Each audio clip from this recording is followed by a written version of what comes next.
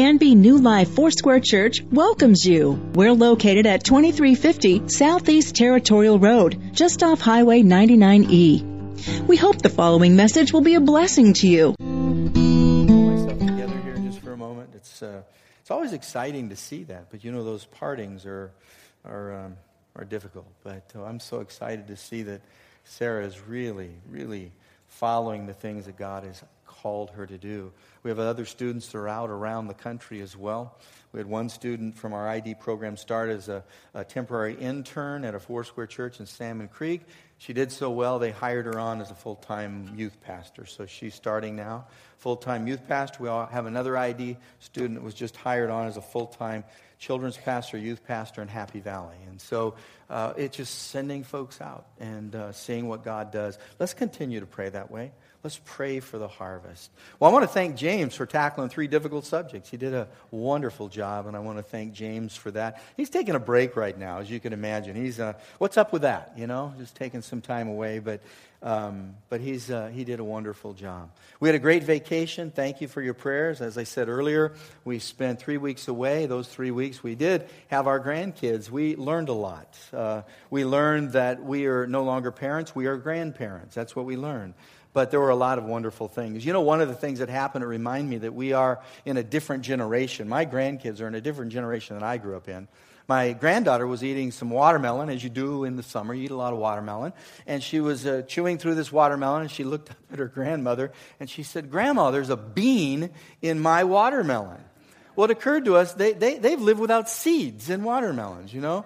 I used to have spitting contests with the seeds in the watermelon. Now, our kids, they don't have that fun anymore. They just get plain old watermelon with no seeds. That's not any fun, but it does tell you a little bit about our kids and the generation that we live in. Let's do this. I want to continue something that we started a while ago. In my last message a few weeks ago, I thought that I thought that I was finished with a series, Knowing Jesus, but apparently God had other ideas. And so what we're going to do is we're going to take a few more weeks studying this subject. And this is what I'm pretty sure of. I'm pretty sure it's more for me than it is for you. And so if you'll just bear with me, we're going to look at a few more things that Jesus had to say about knowing and following Him. Because this series has been about what it means to follow Jesus. In order to fully do that, we must humble ourselves. And if you remember, we talked about that a few weeks ago out of Luke chapter 14. We're going to return there again today. And that humility or being humble is so counterintuitive. It's really not the way that we're taught to live in this world. We don't understand altogether what it means. Humility says to do nothing out of selfish ambition or conceit. And we say, well, that's crazy. If I don't promote myself, who will promote me? Humility says, in lowliness of mind, esteem others better than yourself. But we want to think about ourselves as better than those around us. Humility says, forget about yourself long enough to lend a helping hand to others. And what we will say is, well, I need to work. I need to make it all for me. I need to bring in what I need to bring in for myself. Jesus is he's telling us to live the opposite than what our natural instincts tell us to do. It's an upside down way of living. We have been taught a whole different set of values in the world that we live in. Jesus comes along and He says, listen, I'm going to turn those values upside down. I'm going to ask you to live in a counterintuitive way, a way that is different than the way your natural life would want to live, your instincts would want to tell you to live. Jesus says to humble yourself so that you can be lifted up. But He also says something else. He also says that, and this sounds a bit strange, but He says to empty yourself so that you would be filled. So in order for Him to do His work in us, He can do His work through us, we need to empty ourselves.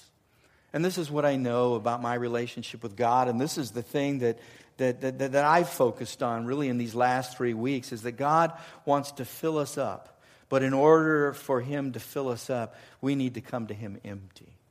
And I think that if you're going to hear any theme today, that would be the theme that I would hold on to. In order for God to fill you up, you need to come to God empty. And we're not used to doing that. And it's hard for us in the natural to do that because God loves to fill what's empty. This is one of those things about God. He loves to fill those things that are empty. And I'm going to give you an example of that. If you have your Bibles with you, you can turn with me to 2 Kings chapter 4, verses 1 through 7. It's one of my favorite stories about the prophets. This happens to be a story about the life and times of Elisha. And Elisha was the one who followed Elijah. He was his protege, and he followed him, and he learned the miraculous ways of God. And this is certainly a miraculous way of God here, and it really has to do with the down and out. It really has to do with people who cannot provide for themselves. It has to do with people who know that they're just empty. They are just empty. This particular person is a widow that Elijah crossed paths with. And it goes like this. It says, "And a certain woman of the wives of the sons of the prophets cried out to Elijah, saying, 'Your servant my husband is dead, and you know that your servant feared the Lord. And the creditor is coming to take my 2 sons to be his slaves.' So Elisha said to her, 'What shall I do for you? Tell me, what do you have in your house?' And she said, 'Your maidservant has nothing in the house but a jar of oil.' And then he said, 'Go borrow vessels from everywhere, from all of your neighbors, empty vessels. Do not gather just a few.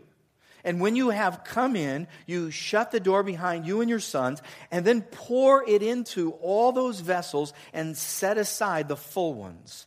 So she went from him and shut the door behind her and her sons, who brought the vessels to her, and she poured it out. Now it came to pass that when the vessels were full, that she said to her son, 'Bring me another vessel.' And I want you to catch this. And he said to her, 'There's not another vessel.'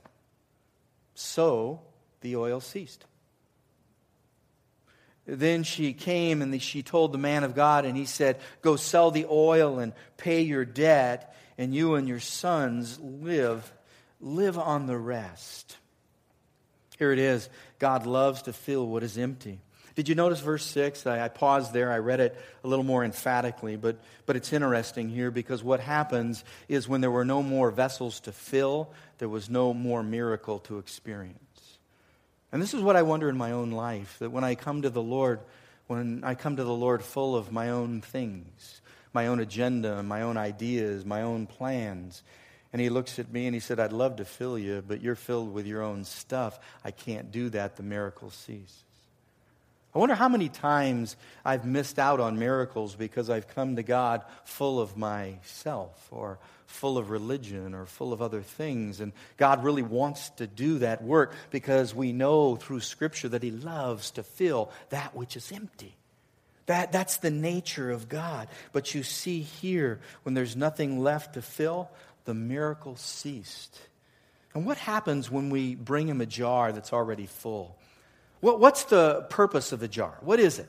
The jar is to be filled. That is the simple purpose of a jar. The jar doesn't fill itself. What does the jar do? The jar just receives. And so often in Scripture, the metaphor is used of us being that what? That vessel.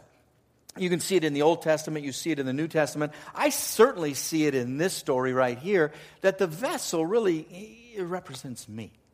It represents my life. So what's the only thing that must be true about a jar in order to be filled? What's the only thing that needs to be true? It needs to be empty. It's the only qualification, the only requirement is it needs to be empty. A jar can't work for itself. A jar doesn't get things done on its own. A jar is specifically designed, this vessel is specifically designed to be filled, to receive the filling. And so we see what's happening here. We see how we're being led here. Some of you, I think, have come in here today as empty jars. And it might have happened in a few ways. Life has just emptied you out. I mean, you've just gone through maybe a horrendous time, a trial, a struggle, a difficult relationship, and you are just coming and you're saying, "Man, I confess, I am empty because my jar has been turned upside down." Others may say, "You know what, I've gone before the Lord," and I just say, "God, here I am. I'm empty. I need you to fill me." But either way, what we're saying is we are empty. There might be others here today, and you've come and your jar is full today. But I think the question is what are you full of? What is it that you're filling your vessel with? What's in your heart? What's there? What have you filled yourself with? A few weeks ago, if you remember, we had some wonderful missionaries here, our missionaries to Costa Rica. Joshua, Cynthia Hubbard. Joshua grew up here in this church, was sent out to a church plant that we started in Berea, Kentucky. From there, he went to Costa Rica, met his wife, who was a medical doctor, and they have been ministering for 10 years to the native peoples in the hills of Costa Rica, one of the last indigenous tribes of Costa Rica, the Cabares. And what's amazing is he tells me these stories. I said, Joshua, what do they do? These are empty people. These are poor people. How do they deal with hardship? How do they deal with things that are disastrous? Because they're vulnerable. They're prone to that.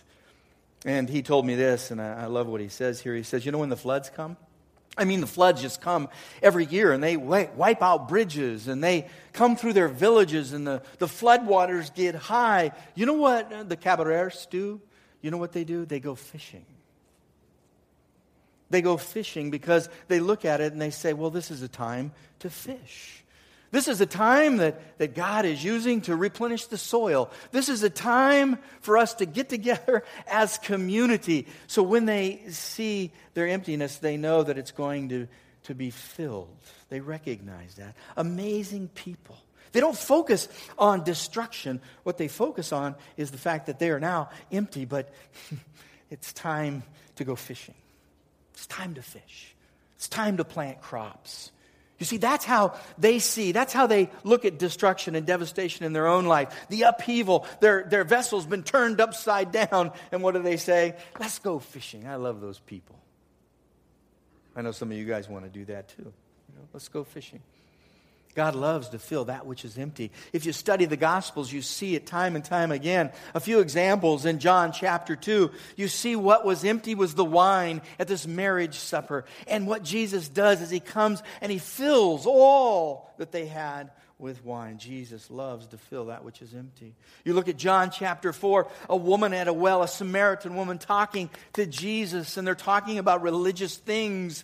And he can see their soul is dried up. He could see that there's something there that needs to be filled. And he says, listen, if you drink of this water, if you fill yourself with this water, you will never thirst again. And what does he do? He fills up an empty soul. In John chapter 6, there were people sitting on a hillside. So many gathered to follow Jesus, to hear what he had to say. And I imagine that Jesus is just listening. And what he hears more than anything else are the stomachs that are growling. And he knows he wants to fill those stomachs. And so he feeds 5,000 people. He loves to fill those things that are empty. What I'd like you to do is turn to another place in your Bible, if you would. Look at the Gospel of Luke chapter 14. We've been there once before in this series, but I want to continue on that chapter a little more, and specifically we're looking at verses 15 through 24. I want to read verses 15 through 24, but before I do, let me give you a little context here, because at the beginning of the chapter, it starts out with Jesus being invited to a banquet that's being put on by a Pharisee. Now you have to know the motivation here. The motivation of the Pharisees really wasn't pure. It wasn't that they wanted to meet Jesus and be filled by Jesus. They came already filled. They came with their own religion. They came with their own pride. They came filled with their own stuff themselves. And you'll see at one point, I think it's in verse 1, it says, and they watched him closely. They listened to him closely. They were wanting to trap him. And so they asked him a question, because he healed a man on the Sabbath. They said, what about this? Have you broken the law? And he said, would one of you, if you lost an oxen or a donkey in a pit, would you not pull them out on the Sabbath? And then it says, and I love this, it says, and they had nothing to say. And then he goes on and he talks to them about a great banquet, and he uses this parable, and let me read it to you. It says, now when one of those sat at the table with him and heard these things, he said to them, blessed is he who shall eat bread in the kingdom of God. And then Jesus said to him, a certain man gave a great supper, invited many, and sent his servant at supper time to say, those who were invited, come, for all things are now ready. But they all with one accord began to make excuses. The first said to him, I have bought a piece of ground, and I must go, and I must see it. I ask you to please excuse me. Another said, I have bought 5 yoke of oxen, and I'm going to test them. I ask you to please excuse me. And still another, I've married, I have a wife, and therefore I cannot come. And so that servant came and he reported these things to his master. And then the master of the house, being angry, said to his servant, go out quickly into the streets and the lanes of the city and bring in here the poor, the maimed, the lame, and the blind. And I'll add this, those that know that they're empty. Bring them to me. Bring them to this banquet. And the servant said, Master, it is done as you command, and still there is room. And the master said to the servant, go out into the highways and the hedges and compel them to come in, that my house may be filled. For I say to you that none of those men who were invited shall taste my supper. Now this is a parable, and there's metaphors here. And one of the things that you need to know is the master really represents God. And the servant, and you'll see it in another gospel, it's kind of the same story. The servant represents Jesus going out, coming to those that are blind, those that are poor, those that are maimed. And what he's doing is he's inviting people to be filled. He's inviting them to experience. Here's something to remember. There is a difference between being full and being fulfilled. Please remember that. A difference from being full than being fulfilled. And when Jesus talks about a banquet or a great supper or a great table, it really is a metaphor for a place that God addresses the deepest needs of our heart. Whenever he's calling people around a table, he's doing it not just for the physical reasons, he's doing it for the spiritual reasons. He's bringing people who are hungry, who know they're empty, and he's saying, come around this table because I will meet the deepest needs of your heart, of your life. That's one of the lessons we learn when we come around the communion table. What Jesus is saying is, do this in remembrance of me. Come and confess your emptiness. And what you'll be filled with is you'll be filled with my body and my blood. You will have my very DNA because you're empty. You need me. Come and be filled at this table. You see, there's these wonderful places where he says, be filled here. Be filled here. It's where people can come and not only be filled, but be fulfilled.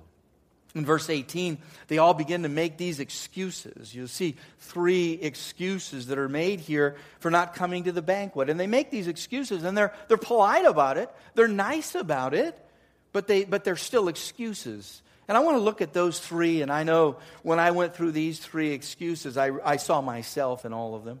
I looked at this, and I thought, wow, I've done that before, and I've done that before, and I've done that before. And maybe when you look at these, you'll think the same way. But the first guy says, I just bought a field. I just bought a field. What this is a reference to, what I can understand this to be a reference to, is personal gain.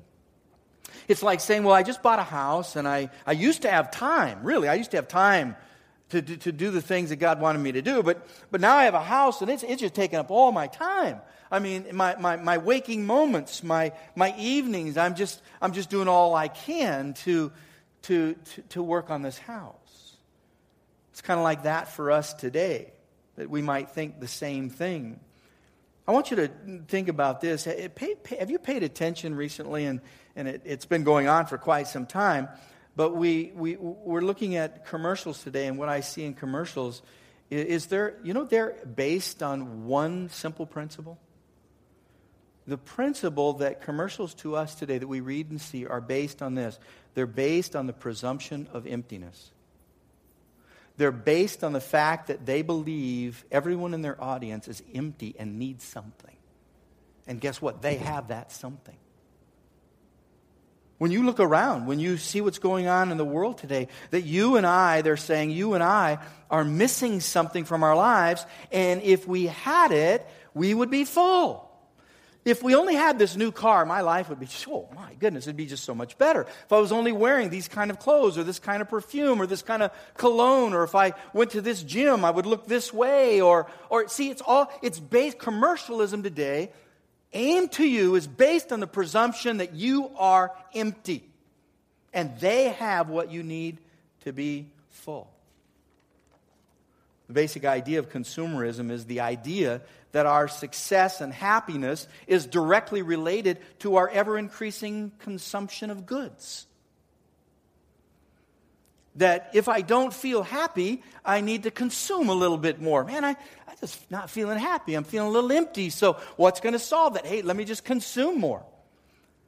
And maybe that'll satisfy me. Maybe that'll take care of the emptiness. That who we are and what we do is centered around consumption. This is how many of us, we deal with our own emptiness.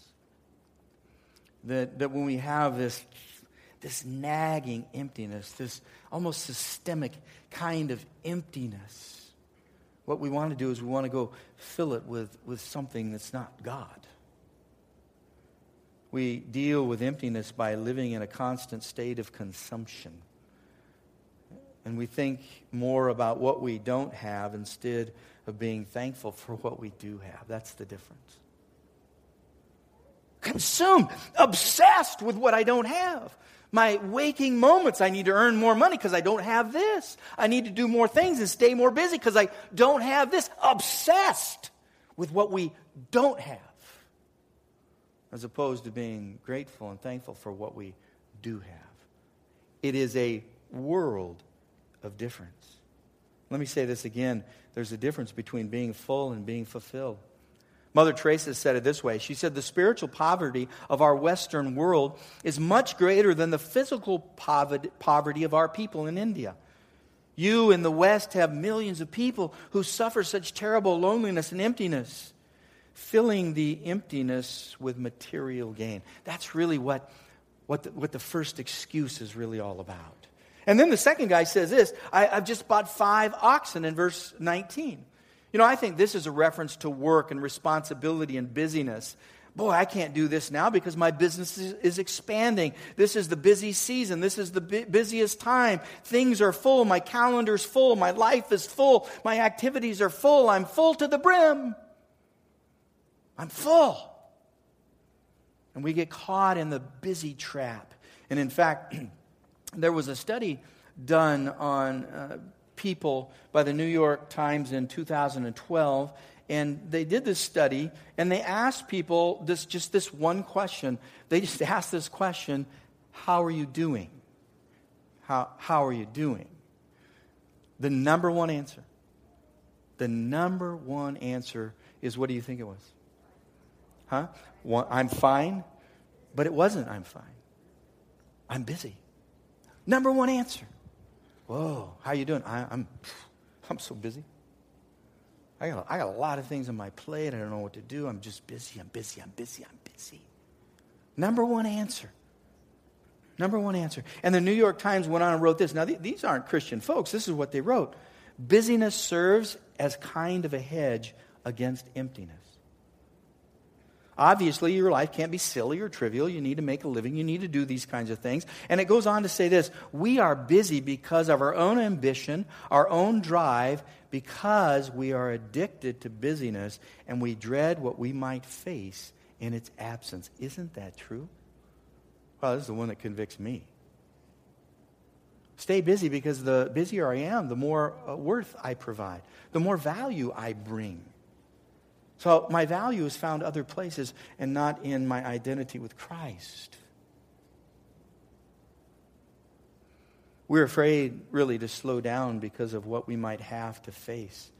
Busyness is an epidemic in our culture. It is an epidemic.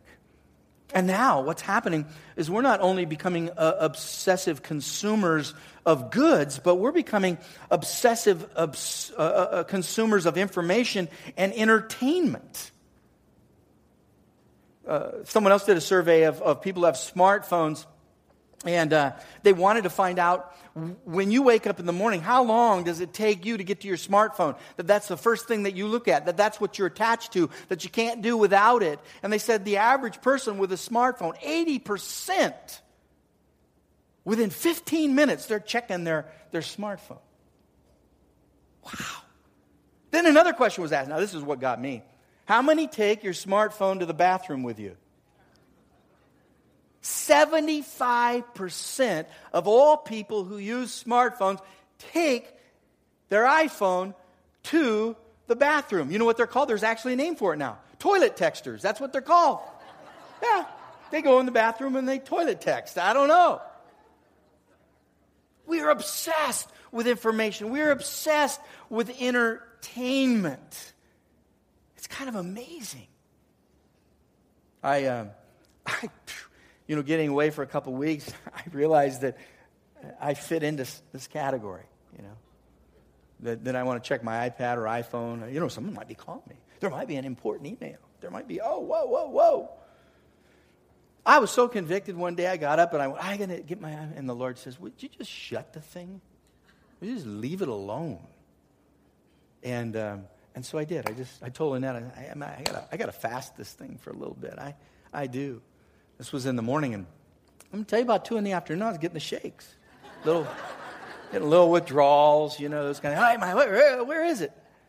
Wow. Did it show me something? It did. It showed me something about my emptiness. It showed me something about what I use, what I do to fill that emptiness. And listen, again, remember, you go to Him full, He can't fill you. And so I just said, Lord, I'm convicted. I repent. I need to come to you empty so that you can fill me. And then the third person says, man, I'm busy. I just got married, This is taking up a lot of my time. This is a reference to me of the filling that comes and filling the emptiness with romantic love. These are people who say to Jesus, I really think that really what I need to sit at another table. Thanks for inviting me to this table. I really appreciate it. It's great. You're very kind. You're very generous.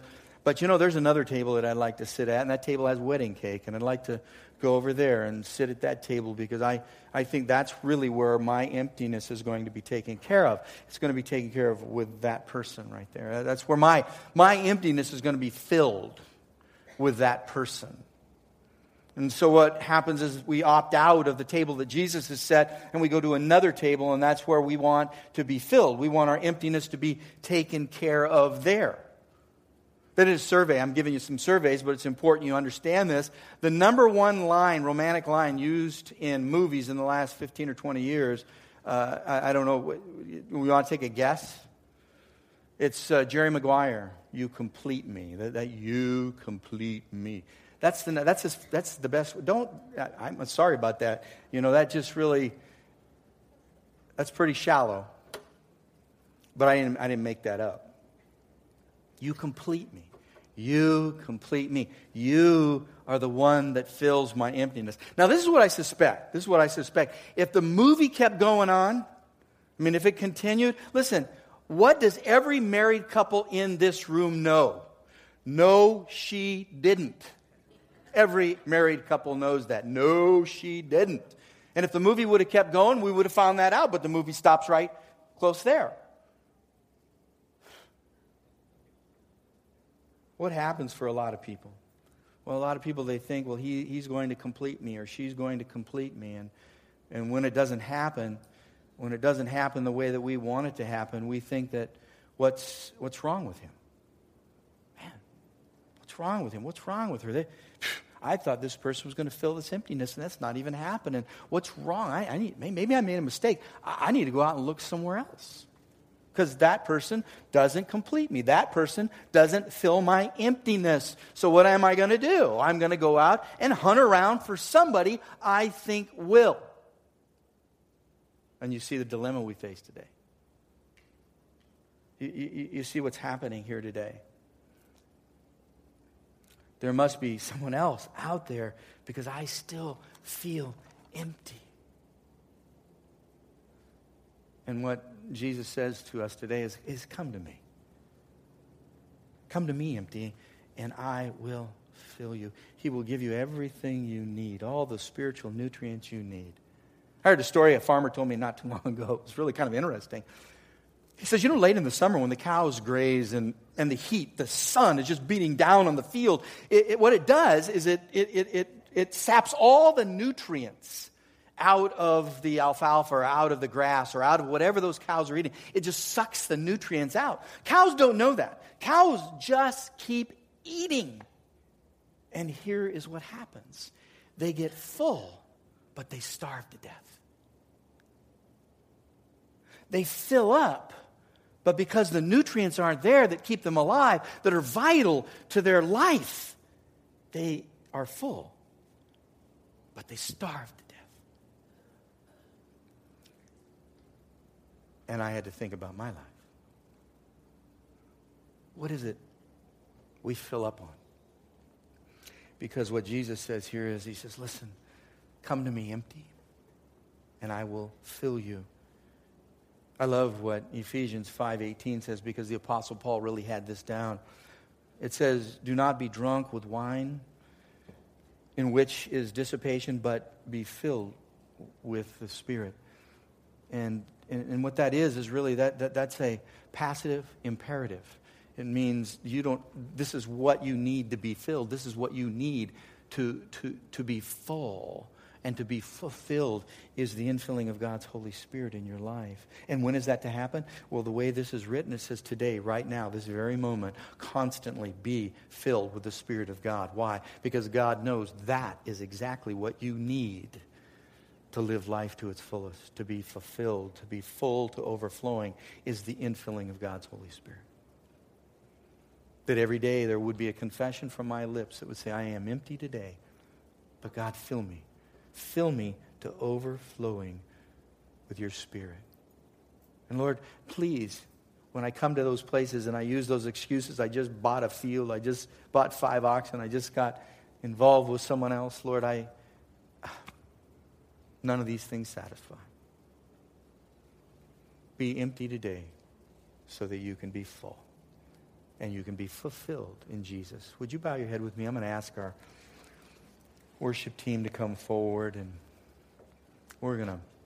let's just pray together. Would you do right where you are? Just bow your heads if you would, and close your eyes. And would you just put your hands together in front of you, kind of like a vessel? Just if you wouldn't mind doing that, that would be. And this is just kind of this actually is one of the international symbols of just saying, hey, I need something. I'm empty. I need something. Father, we come to you today as empty vessels, and we ask you to fill us. That our tendency, our natural reaction is to fill ourselves up with ourselves and with other things and with things that really don't matter. I mean, they don't matter on the scope of eternity and certainly in the relationship that we have with you. And so we come to you today empty. And we say, please, Lord God, fill us with your Holy Spirit. Fill us with your Holy Spirit today. In Jesus' name, amen.